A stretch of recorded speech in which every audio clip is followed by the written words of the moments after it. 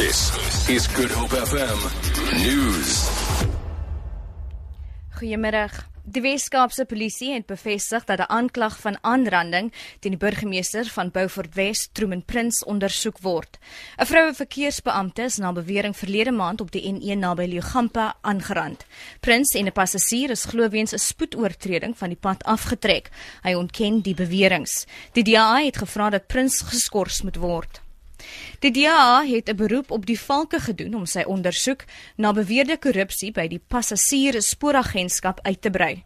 Die valke ondersoek 'n betaling van R80 miljoen deur Prasa aan 'n sakevrou van Angola wat na bewering 'n vriendin van president Jacob Zuma is. Die betaling hou verband met die bou van nuwe lokomotiewe. 'n Woordvoerder van die DA, Manny de Vietas, sê Prasa se voorsitter behoort aan die parlement verslag te doen oor die ondersoeke sodat parlementslede ingelig is. De Vietas sê Prasa het 'n kans verbeur om openbare vervoer aansienlik te verbeter en so swak beplanning van die verlede uit te wis. Boere van die Swartland en die Oeverbergstreek het 100 ton veevoer aan hulle kollegas in die droogte getuisterde dele van die Wes-Kaap geskenk. Die inisiatief van Agri Wes-Kaap sal verseker dat voerplase bereik wat swaar trek.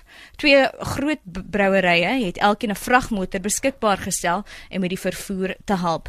Die ALR van Landbou, Allen Winde, het die vrygewigheid van alle Suid-Afrikaners geloof om met droogtehulp by te staan. Ten slotte, honderde parlementslede het 'n historiese sitting in Myanmar gehou vir die inhuldiging van die eerste demokratiese verkose regering in meer as 50 jaar. Die parlement word oorheers deur die LPs van Aung San Suu Kyi se Nasionale Liga vir Demokrasie.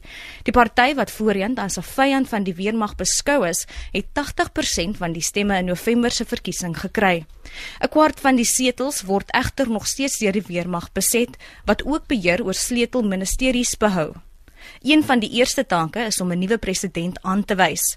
Die gewilde Suu Kyi, wat 15 jaar onder huisarrest was, kan nie in aanmerking kom nie, omdat haar seun nie biermaans is nie. Sy het vroeër aangedui dat sy agter die skerms die leier van haar keuse sal beïnvloed. Vir Good Hope FM nuus, ek is Shillen Barends. Good Hope FM.